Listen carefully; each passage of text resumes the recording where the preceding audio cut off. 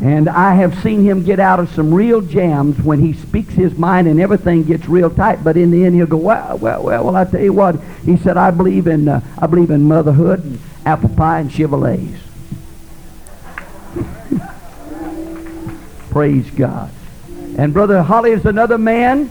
To know him, you love him.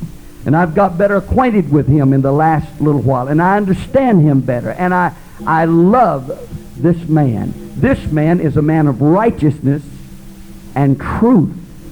Some would like to make a hard, harsh man out of him. He's not. You're gonna feel the love of God coming out of him. But he's not afraid to say what needs to be said. And he's not afraid to back up what needs to be backed up.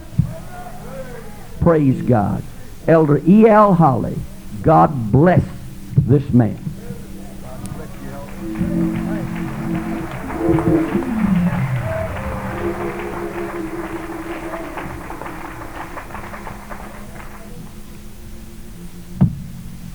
Thank you, Brother Morton.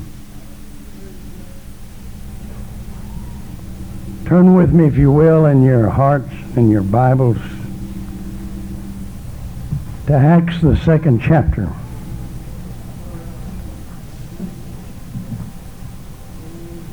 I'd like to read verse 42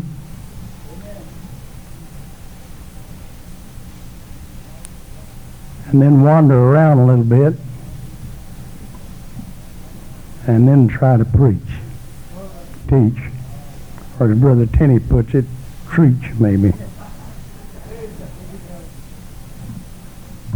Acts 2:42, and they continued steadfastly in the apostles' doctrine and fellowship, and in the breaking of bread, and in prayers. May the good Lord bless the reading of his word to your hearts. Please be seated.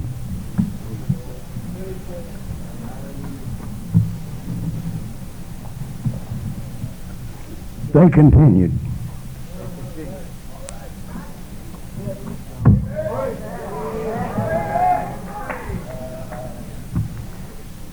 And from what I'm hearing and what I'm feeling in my soul, it's quite apparent that we're continuing. And that continuation is an endurance that the Lord spoke of when he spoke of those who would be saved. He said, he that endureth to the end. Not as though he tolerated something that was miserable, but he began a chosen course and he continued. And the fellow that continues to the end of the course, and he alone shall be saved. You know, if there ever were a time when we need what we're doing here in this PSR convention, it's now. Because the things that we have begun are under attack in some of the most subtle ways, and we, if we're not reminded, we could allow a little bit of fabric, a little strand of the fabric of truth to turn loose. And the more frayed you get around the edges with a fabric of truth, the more danger you have of losing the entire pattern of the material. Each little strand, and each little strand of itself may not be so important, but as each little strand comes apart, Next thing you know, instead of a piece of material with a discernible pattern, you just got a pile of little things that doesn't much matter.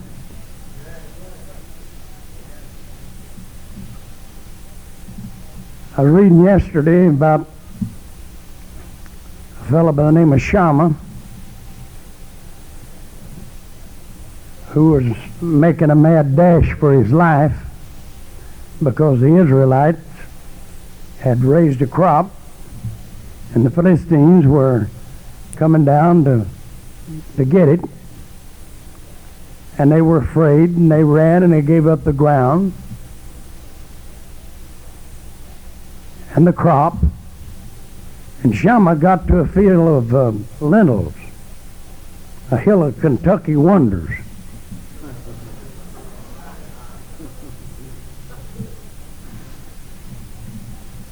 And he might have talked with himself a little bit. This is the 3rd chapter of Holley's imagination now. He might have talked with himself a little bit. Somewhere we're going to have to stop. Come on now. Oh, come on. And why wait till I get to the city limits and everything's in danger?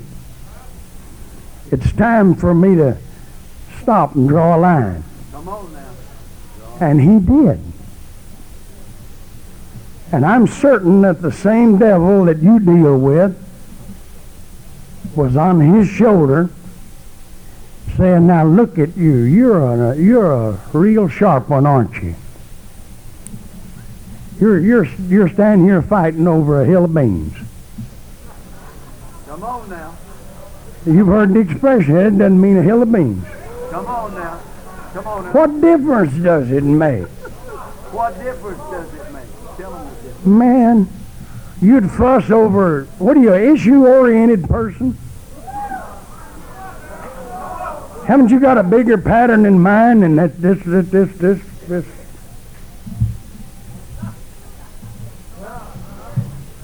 But he took a hold of his sword and he said, here's where I fight. I'm not giving up another inch. Another inch. Come on. There's not another strand coming off the fabric.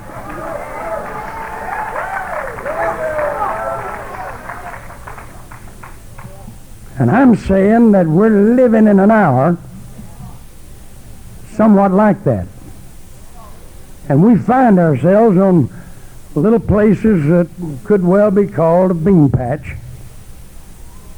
Hill of beans somewhere. And there's always that argument. Why fuss over this? Yeah, come on. I mean, this is such a small thing. And a few years ago it occurred to me when I was talking with a fellow about one of those small things. I said to him, if it is indeed so small, why don't you just do it?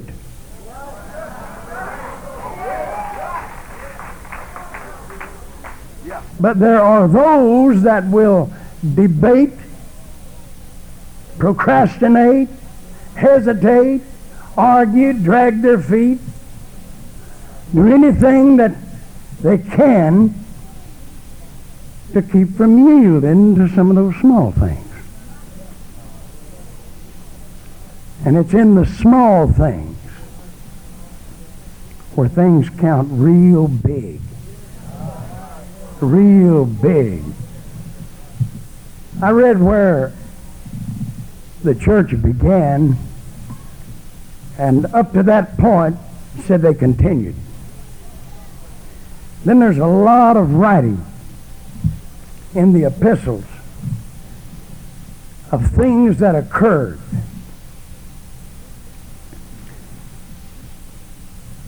And in each incident, the same principle that put the church on the move had to re-emerge again and again, because had they stopped, then it would have all been over. And the devil forever wants to get us to stop and say, well, maybe it is such a small thing that I ought not be disturbed over it. Jude warned that certain men had crept in unawares. And he's talking about in the church. And I'm not anxious to be a calamity howler. I'd like to say that that's not quite possible. But the book says it. I've seen it with my own eyes, and not just the written word, but the practice incarnate. Ungodly men who feel ordained to certain things. And it becomes imperative. Somebody said, well, now, if you're not careful, you'll kill faith. I maintain that there's a way to preach faith that does, in fact, kill faith.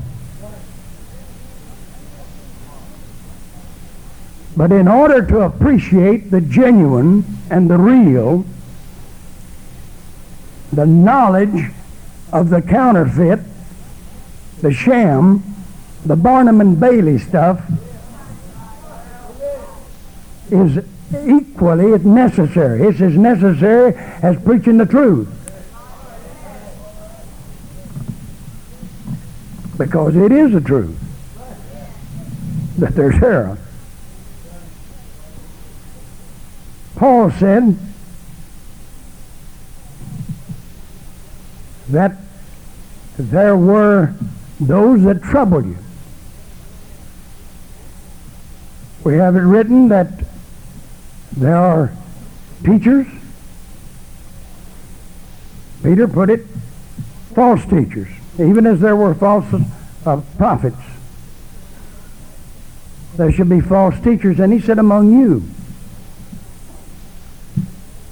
This is not designed and structured, and the book's full of it. But it's not structured to cause me to sit in the corner and start chewing my nails.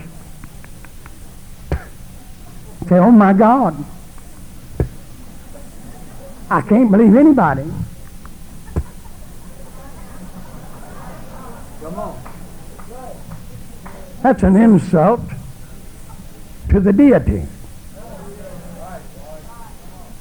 He gave you elders. One of them said, you have no need that any man teach you. It's in the book. And someone said, well, now, are you a man? Are you teaching? Oh, if there's no need, what are you doing up there?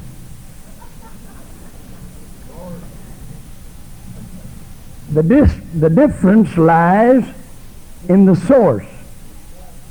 You have no need that man and his teaching originating with him, just humanistic teaching, you have no need for that at all. You have an anointing. But you need the Spirit, the Holy Spirit, the true Spirit, the Spirit of the living God, teaching you through the instrumentality that God places in the church, in the ministry.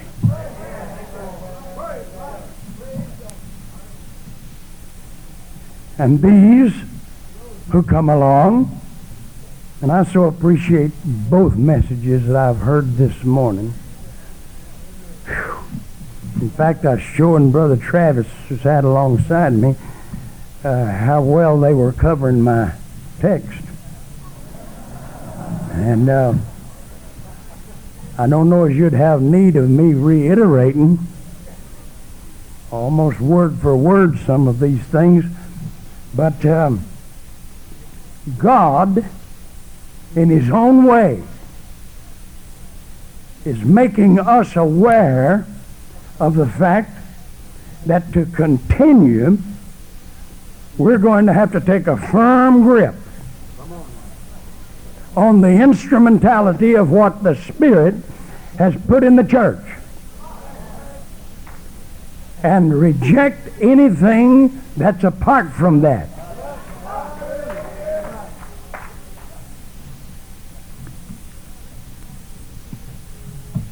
In order to continue, there's at least two things here, and of course I recognize that I'm touching two out of many, but there's two traps that we do need to avoid. The first one that I'd like to think with you the next few minutes about is a wrong influence. Leadership in the church is not the same leadership that exists in the military. It's a matter of influence. Someone influences you. And it's imperative that you take care that you're not influenced wrongly by the wrong person or group of persons. It's a noble thing to search the Scriptures to determine whether things are so or not. It's not skepticism. It's a healthy faith that looks to the book to see whether or not things are in line with that. Turn with me, if you will, to 3 John.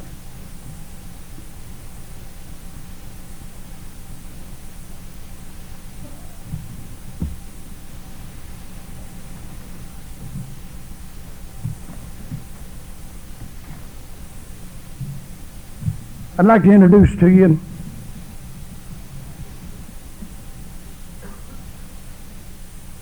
four people. Number one, the elder, John, who wrote the letter. It's a very brief letter. Number two, Gaius, who was a pastor. Number three, Diotrephes, who was also a pastor. Number four, Demetrius, another pastor. And I'm talking about influence. John wrote, and I like the way he approached it. He said, the elder unto the well-beloved Gaius, whom I love in truth. He had a great respect for Gaius. In verse 2 he said, Beloved, I wish above all things that thou mayest prosper and be in health, even as thy soul prospereth. And that's a pretty good balance wheel. When you get more possessions that are without than you have within, then it's in danger of possessing you rather than you possessing it. And if there's the balance there, the God of heaven knows what He can trust us with. And if there's a balance there of the soul and the outer, then it's a safe thing. But he went further with this. He said, I rejoiced greatly when the brethren came and testified of the truth that is in thee. even as thou walkest in the truth. Now, a little background here. It's apparent that some missionaries had gone down into that particular area where Gaius was, and they had gone with John's blessings. And John had opened the door for them, as it were, to go into the churches. And this principle holds true whether it's dealing with missionaries or anything else. When he wrote to Gaius, he gave him all the credit to which he was due. And then, as he went on down the line, he said, these brethren have come back, and they've borne witness of your charity before the church, and said, you're doing a great work, in so many words. And he said, because that, in verse 7, because that for his name's sake they went forth, taking nothing of the Gentiles. We therefore ought to receive such, that we might be fellow helpers of the truth. Now he said, you're doing well, you took care of them, you were charitable, and it showed, and they came back telling about it.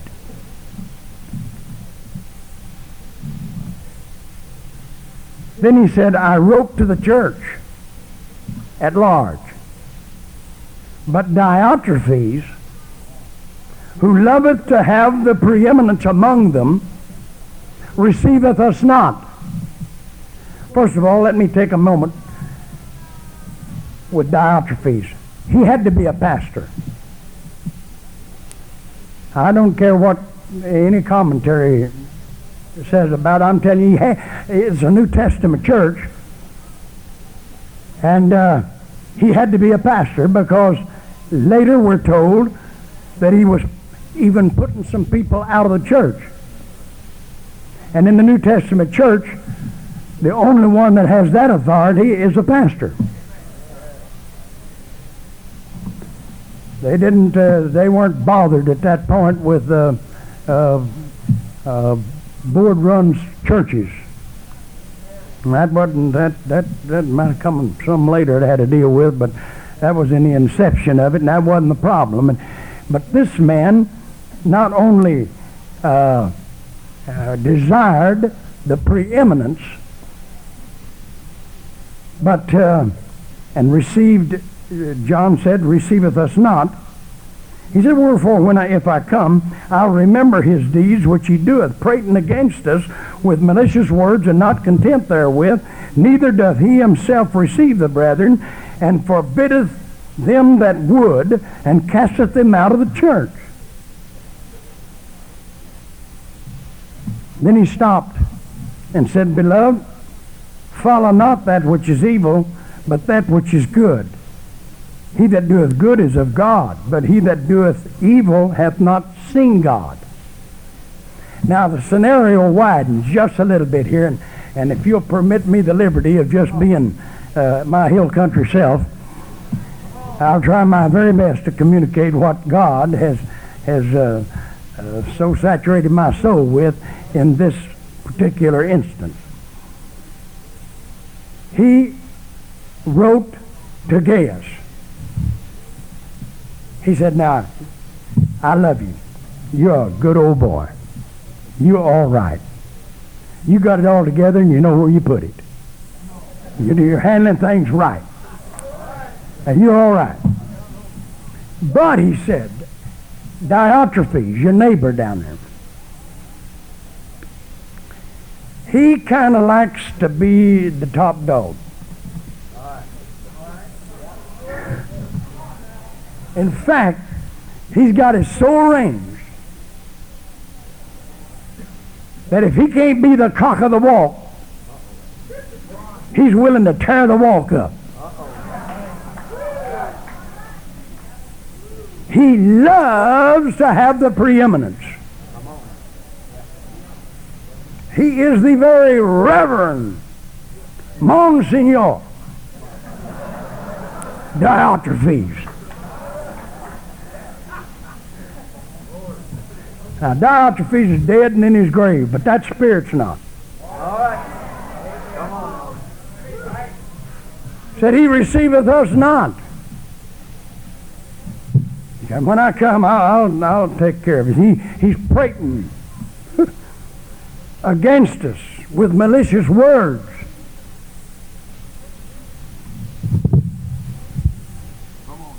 He's walking around, as it were, among the brethren. Who does John think he is?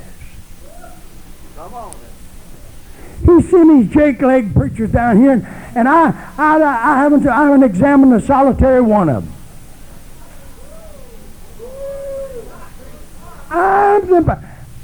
I'm the bishop of this flock. I run the place.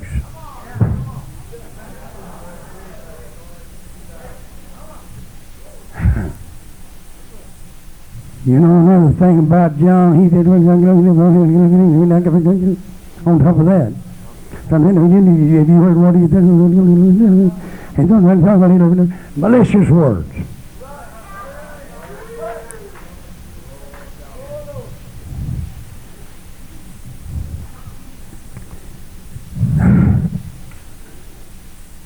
He said, when I come, I'll take care of that, all right.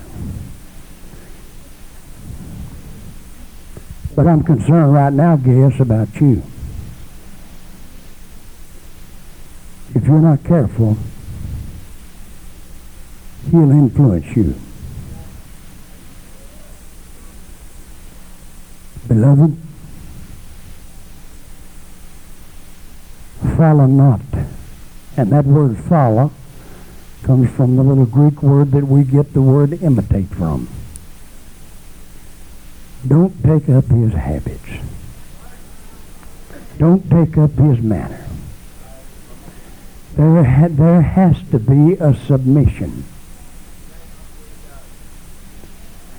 I'm not saying that submission is always an easy thing.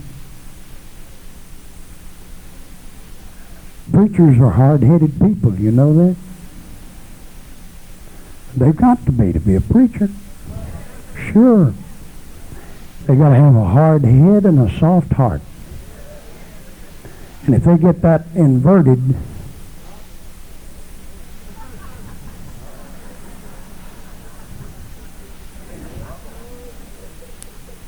and there's some saints that are kind of like that, you know. But the submission is a beautiful thing in the eyes of God, because it's saying, not my will. I said, but I don't understand it all. Who said we had to understand it all? It's a matter of saying, not my will. And every individual that walks through the gates of glory is going to walk through the gates of glory with the limp of a broken will.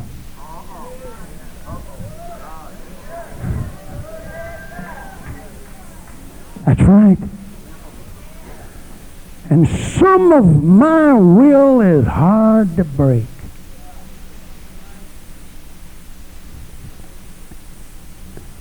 But I have to break it. And some people, they can break it easy. They just... But man, I break hard. This is pitiful. I have more fights with the guy that grows between these two elbows than anybody I've met. He is the most difficult of all people. It makes it easy for me to be tolerant and patient and kind, considerate of others, because it's hard for me to break my will. But I have to do it.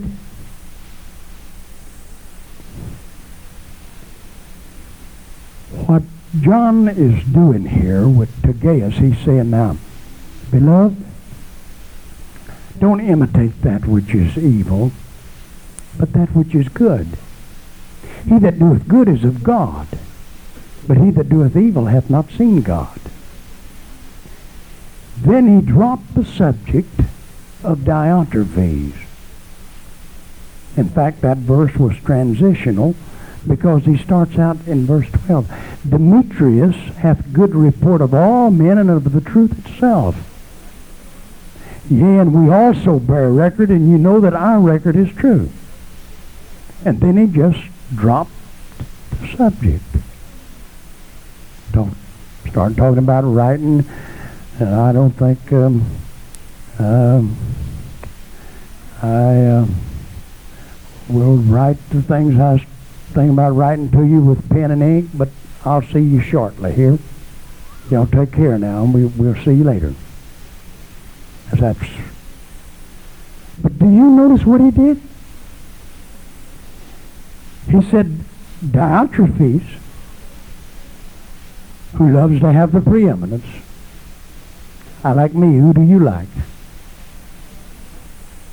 So, Brother Holley, that's not my problem.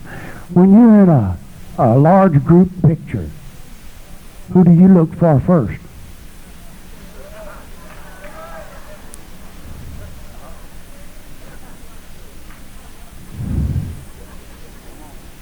Your growling stomach will get more attention than the starving millions in China. We've got our own little universe. And if we're not careful, we can get right in the middle of it. But he allowed this thing to become elongated. He loved the preeminence. He wanted it. Center stage. All the light right on him. And then out of that heart, there came an attitude, nobody will tell me what to do. And I don't imagine it's just the missionaries that came down through there that he refused to receive. I imagine it's about everything else. Because usually an attitude begets deeds. And I've lived long enough to recognize that when a fellow's got an anti-attitude, he just anti-everything, one way or another. That is, unless it was the smoke that went up his stack. And he even wants to change the song service. Name and practice and everything else. He wants it to be original. And it's amazing where guys like that get their originality. Because somebody influences them. Now he's telling Gaius, don't be influenced by Diotrephes. Don't take up his attitudes. Don't take up his practices. Be careful who influences you, Gaius. You've got a lot on the ball. If you really want a hero to look at in your area down there, look at Demetrius. He's got a good report. I'm convinced today that one of the big things that we need to be concerned with is who is influencing us. When we look at the church,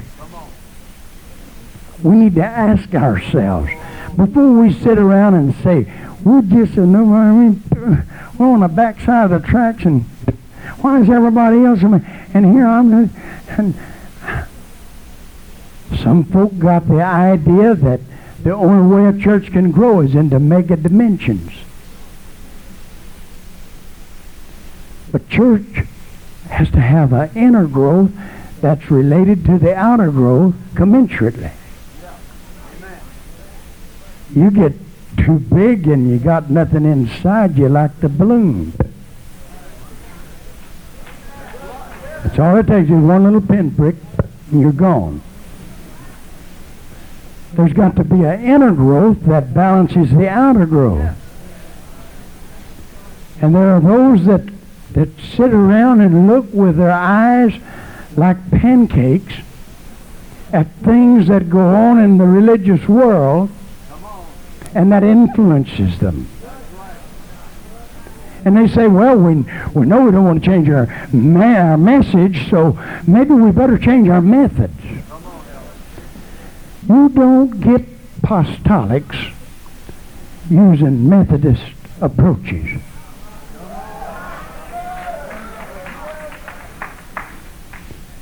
You start methods,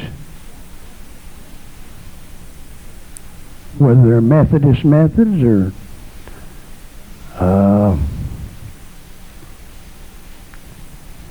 charismatic methods. When you get a hold of methods, you're getting a hold of some of the message as well.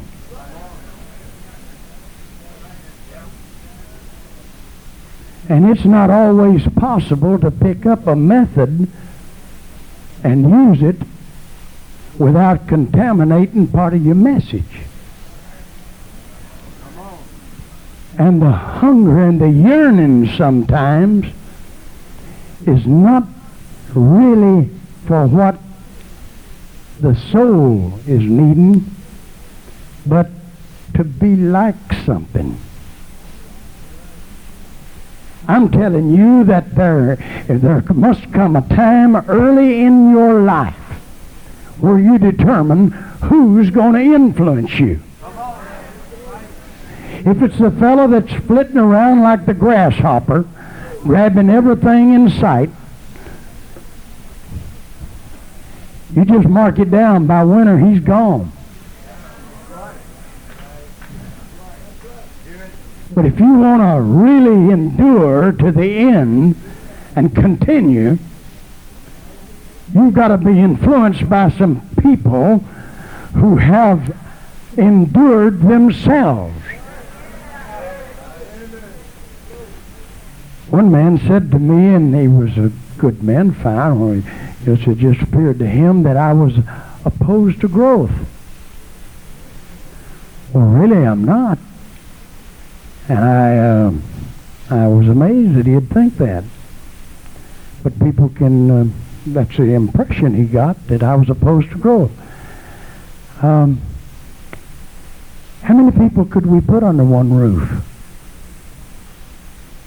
20,000? 30? We got a tabernacle in Texas that we're concerned about a balcony in it. But even with a balcony, there will be a limit one day to how many people we can put under one roof. And so when we get it full, is that what we're after? Not at all. I mean, that's just a stepping stone to growth. And when we see the church in the right light, we'll recognize that of its growth there shall be no end. It's just going to keep on growing. Amen. And until he comes back for his church, and that growth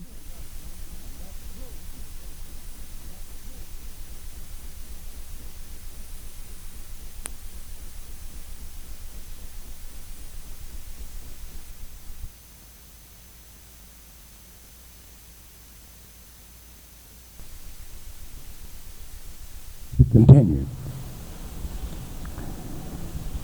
In 1 Corinthians, the 12th chapter,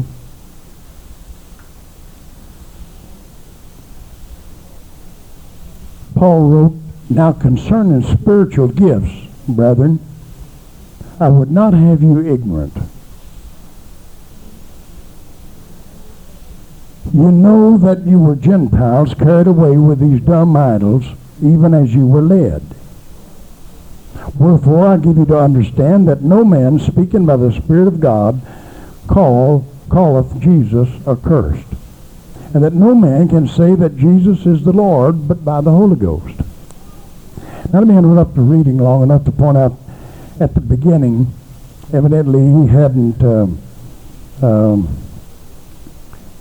read How to Win Friends and Influence People, because he kind of approaches it broadside here, and he says, now concerning spiritual gifts, brethren, I would not have you ignorant. To talk to someone about being ignorant of anything is bordering on the danger of alienating the relationship right quick. But he pointed out that you and I, he didn't want us to be ignorant concerning spiritual gifts. Wouldn't it be a pitiful thing if a child were started out in the world, or reach adulthood, and know nothing about the value of coinage of the country in which he was raised?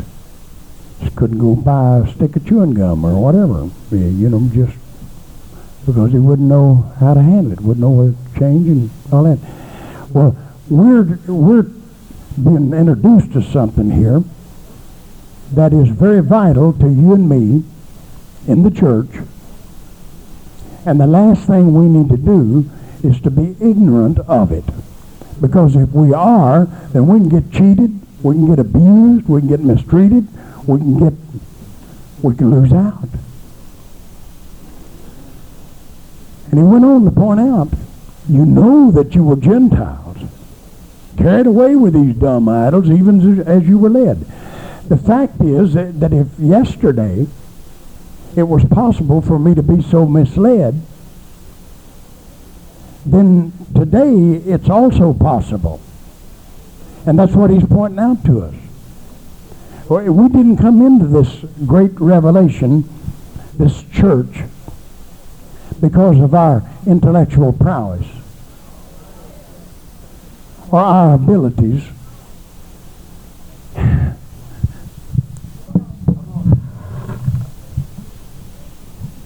We're in this body of redeemed, the realm of the redeemed, because God, in his grace and in his mercy, saved us, not by works of righteousness which we have done, but according to his mercy he saved us.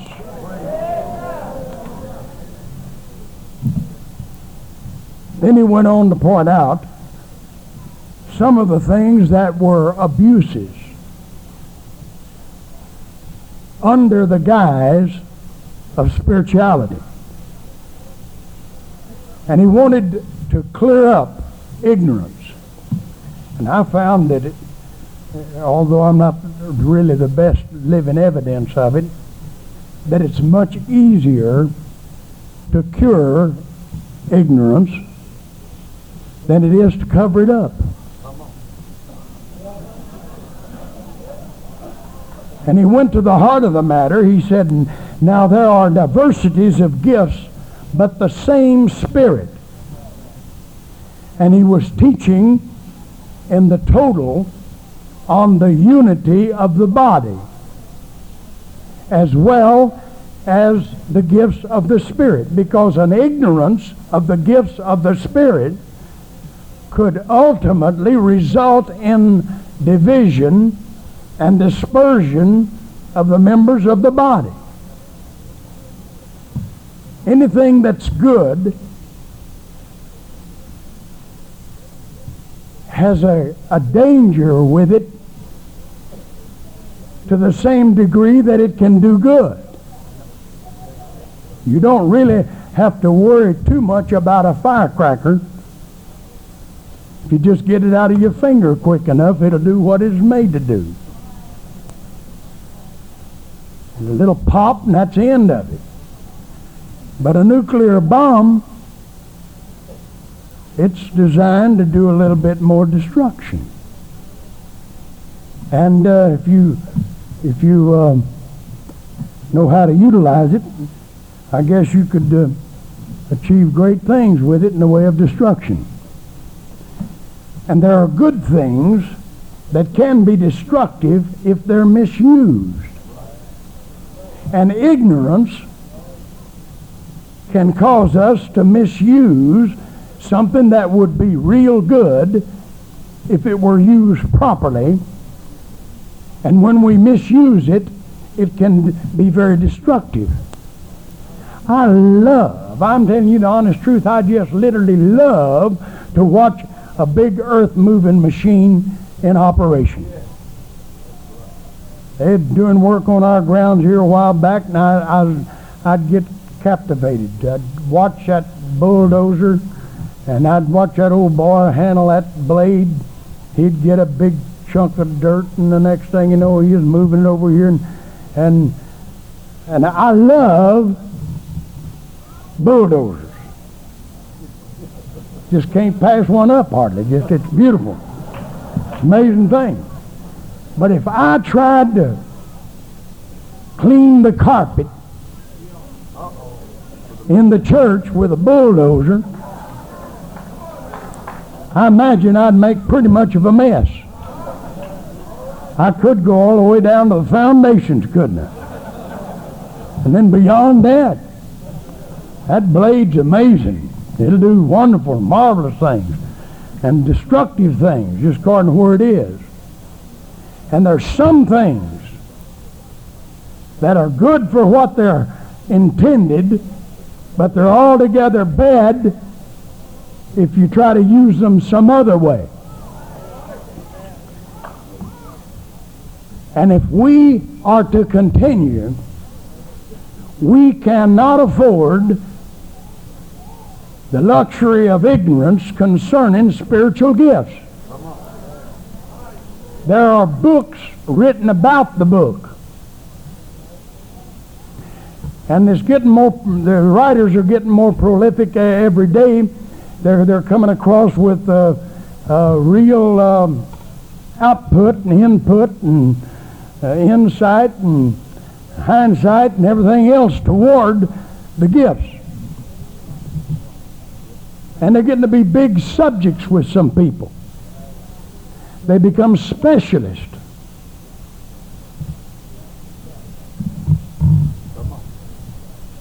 And if I understand the 12th chapter, he's talking about different members of the body, and one of them getting out of proportion, or one of them saying, I have no need of you. Either way, it would become monstrosity in its dimensions. If my nose, it's big enough as it is, but if it were as big as the rest of my head, I'd have a problem seeing. It'd block everything, you know. And I'm not against noses. I like noses. There's nothing wrong with noses. But you get it out of proportion, and it doesn't do for the body what it was intended to do without disrupting something else. So a lot of the lesson here is on proportion. And as he began to talk about the diversities of gifts, he didn't list all the gifts in the 9 that are mentioned. Do you have peace in your heart? If you do, it will shed abroad in your heart by the Holy Ghost.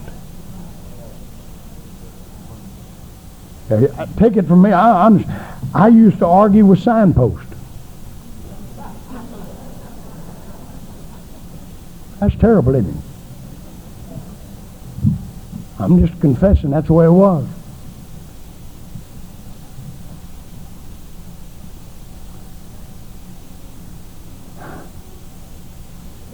But peace came to my heart as a gift of the Spirit, it was shed abroad in my heart by the Holy Ghost. That's Spirit, one Spirit, as a gift. I've literally got hundreds of gifts of the Spirit.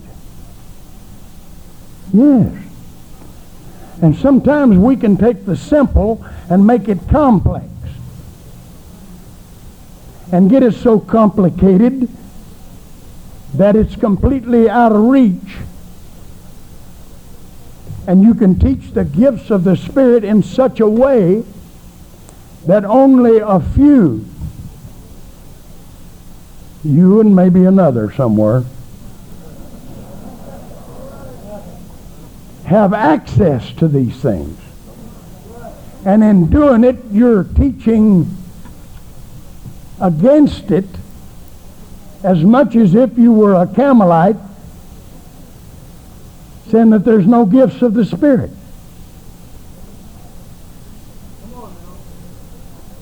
If the gifts of the Spirit are only for the initiated or the, quote, gifted, unquote, then what about the rest of us?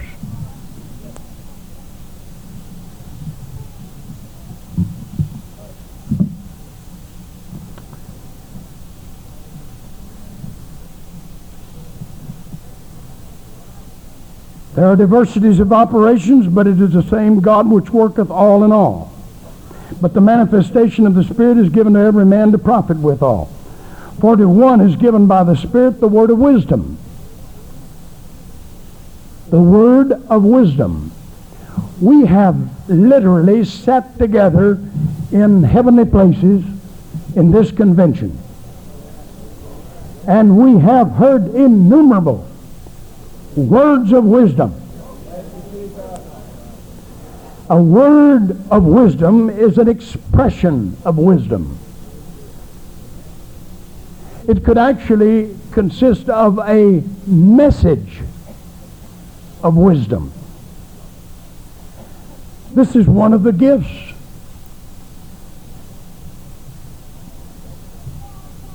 But to say that an expression is wisdom itself is to belabor a point, because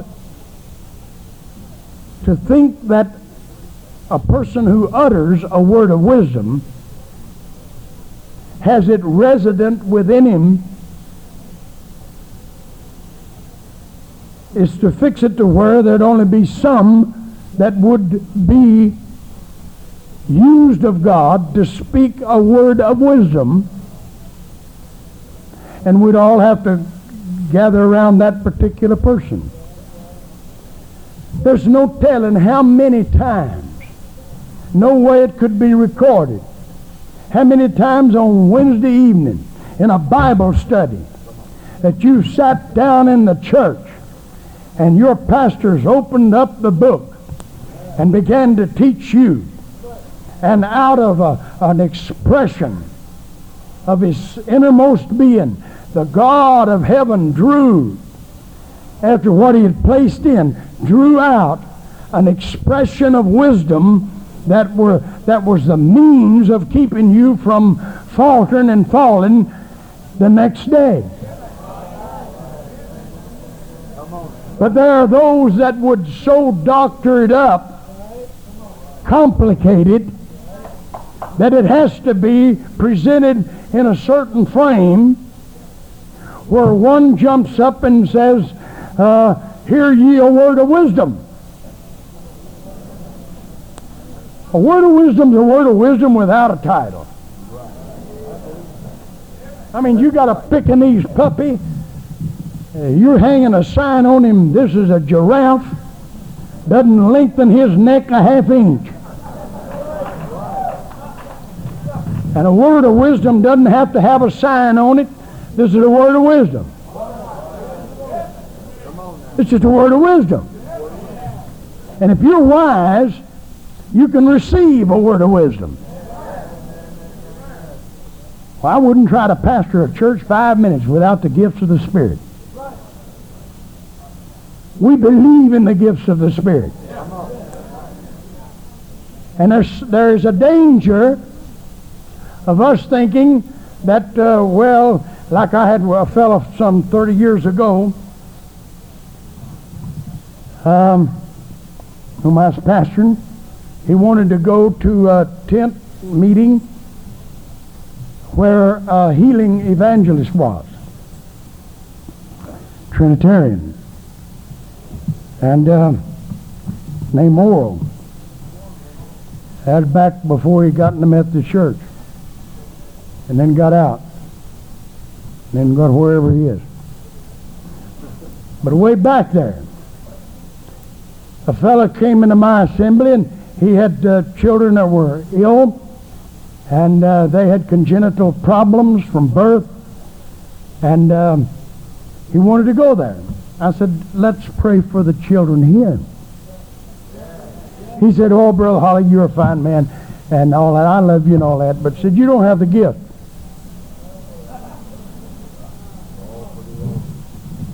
So I explained to him how the book read on that and whatever. Well, he did go on anyway in a pickup truck, would you believe, using part of his vacation to go. And when he got there, of course, he was somewhat disillusioned. They put him in an area there with a lot of other folk that were in the condition that his children were. And he came back and unchanged. And he was disillusioned. But he had been influenced by the wrong people before he came along with us, that he had to get to a particular person who had a particular gift or resident in him. They couldn't, nobody else had it. And because I hadn't announced that I had it, Come on now.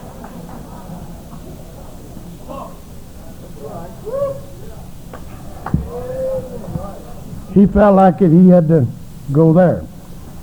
Well, wisdom's justified of her children, and it's imperative that we as a people, if we're to continue, we need to understand the principle that these gifts are in the church.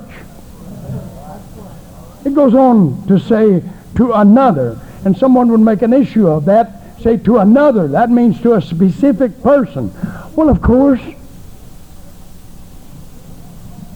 I mean, 19 people talking at one time is hard to understand. But God uses first this vessel, then that. And the individual that's submitted to Him can be used of Him. But not one gift is put in the church to govern the church. And not one gift is put in there for some individual to control the life of some other individual in the church. I wish my time, I should have left one of these things at home and just stayed with this one, because I'm right in the middle of it. And I'm convinced that each of us, we have faith. Without faith, it's impossible to please Him. And faith, no salvation. And He says to another, faith. He said, but it's a different kind of faith. Who said? But don't complicate the matter. Faith is faith. And faith has a way of surging through, and I understand that. I understand faith being at a peak. I understand a whole lot of things that I can't explain about faith. But to complicate it and to make faith some super duper faith above others' faith is to rob others of the benefits that they can have through faith.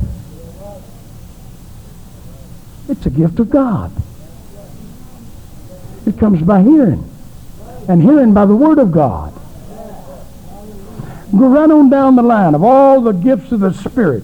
Everything that's there works in the very same way, because it's diversities of gifts, but it's the same Spirit. And we don't put on in the church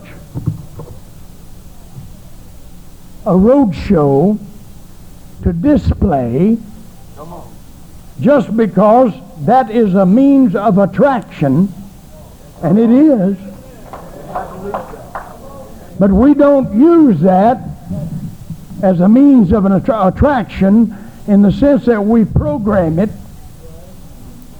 and that we're going to have the gifts in operation.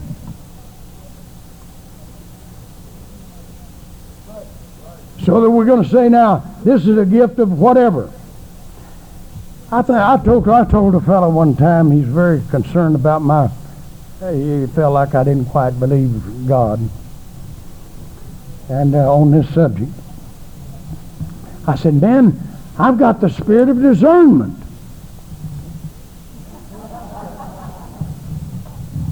And every now and then I can pick up on spirits that are bad.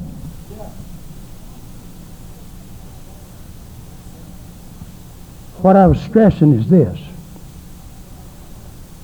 misuse of the gifts of the Spirit will ultimately, at one time, it'll create a real big to-do.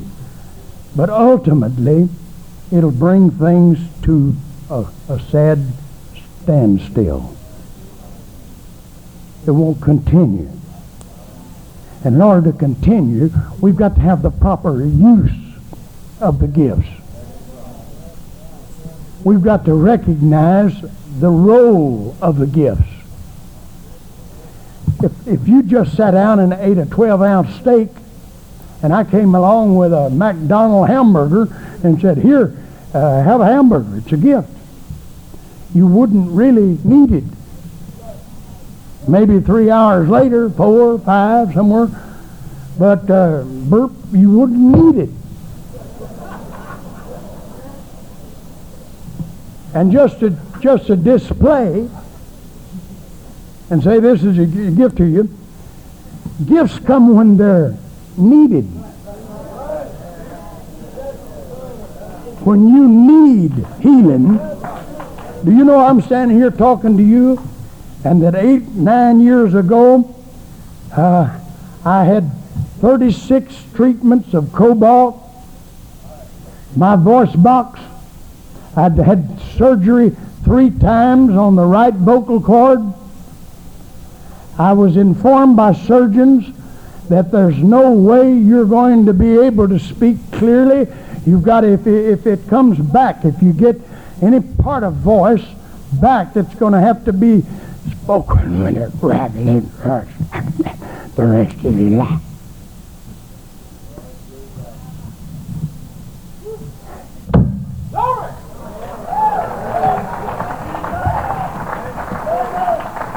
And the saints of God prayed. Hallelujah.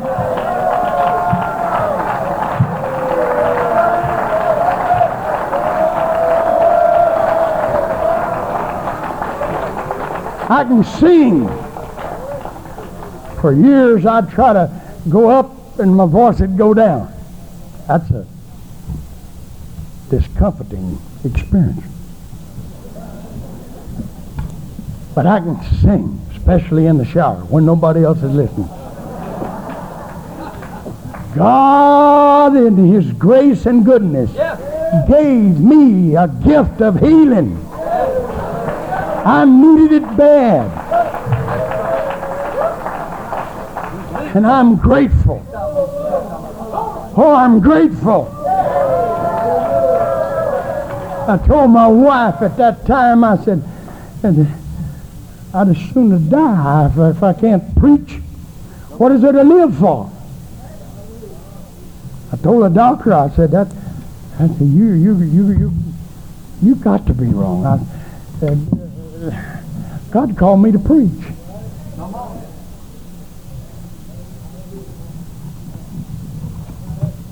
And you can't preach without a voice box. I mean, you know, you got to have the equipment.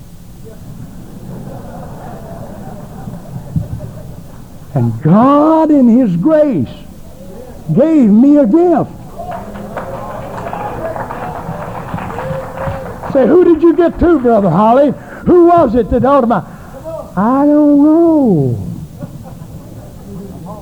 Saints of God were praying everywhere. Preachers laying hands on me. So who prayed the prayer of faith? I don't know. We can get it cluttered if we're not careful. You know, actually a gift is just requires a giver and a recipient.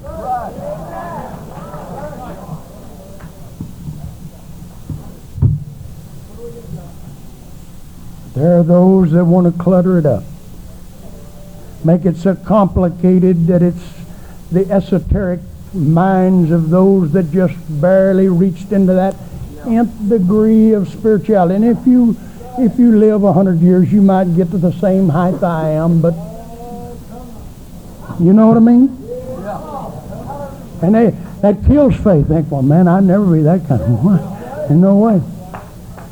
It's so simple. I mean, it's so simple that I can understand it. And if I can understand it with my 2 cylinders,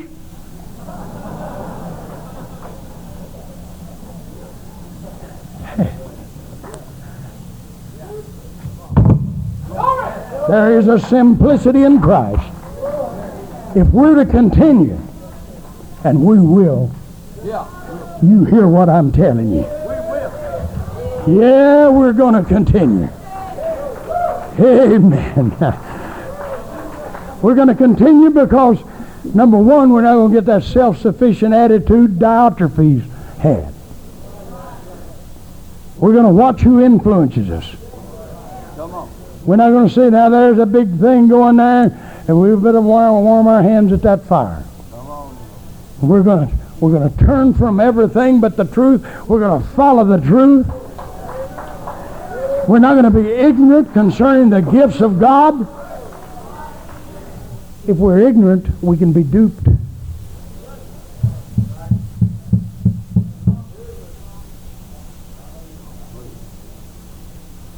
And shocking as it may be, there are those that are willing to dupe the dupable.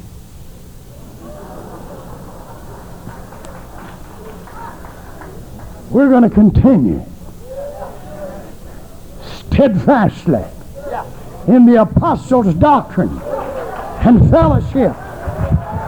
Hallelujah. Oh, let's stand and worship. Hallelujah.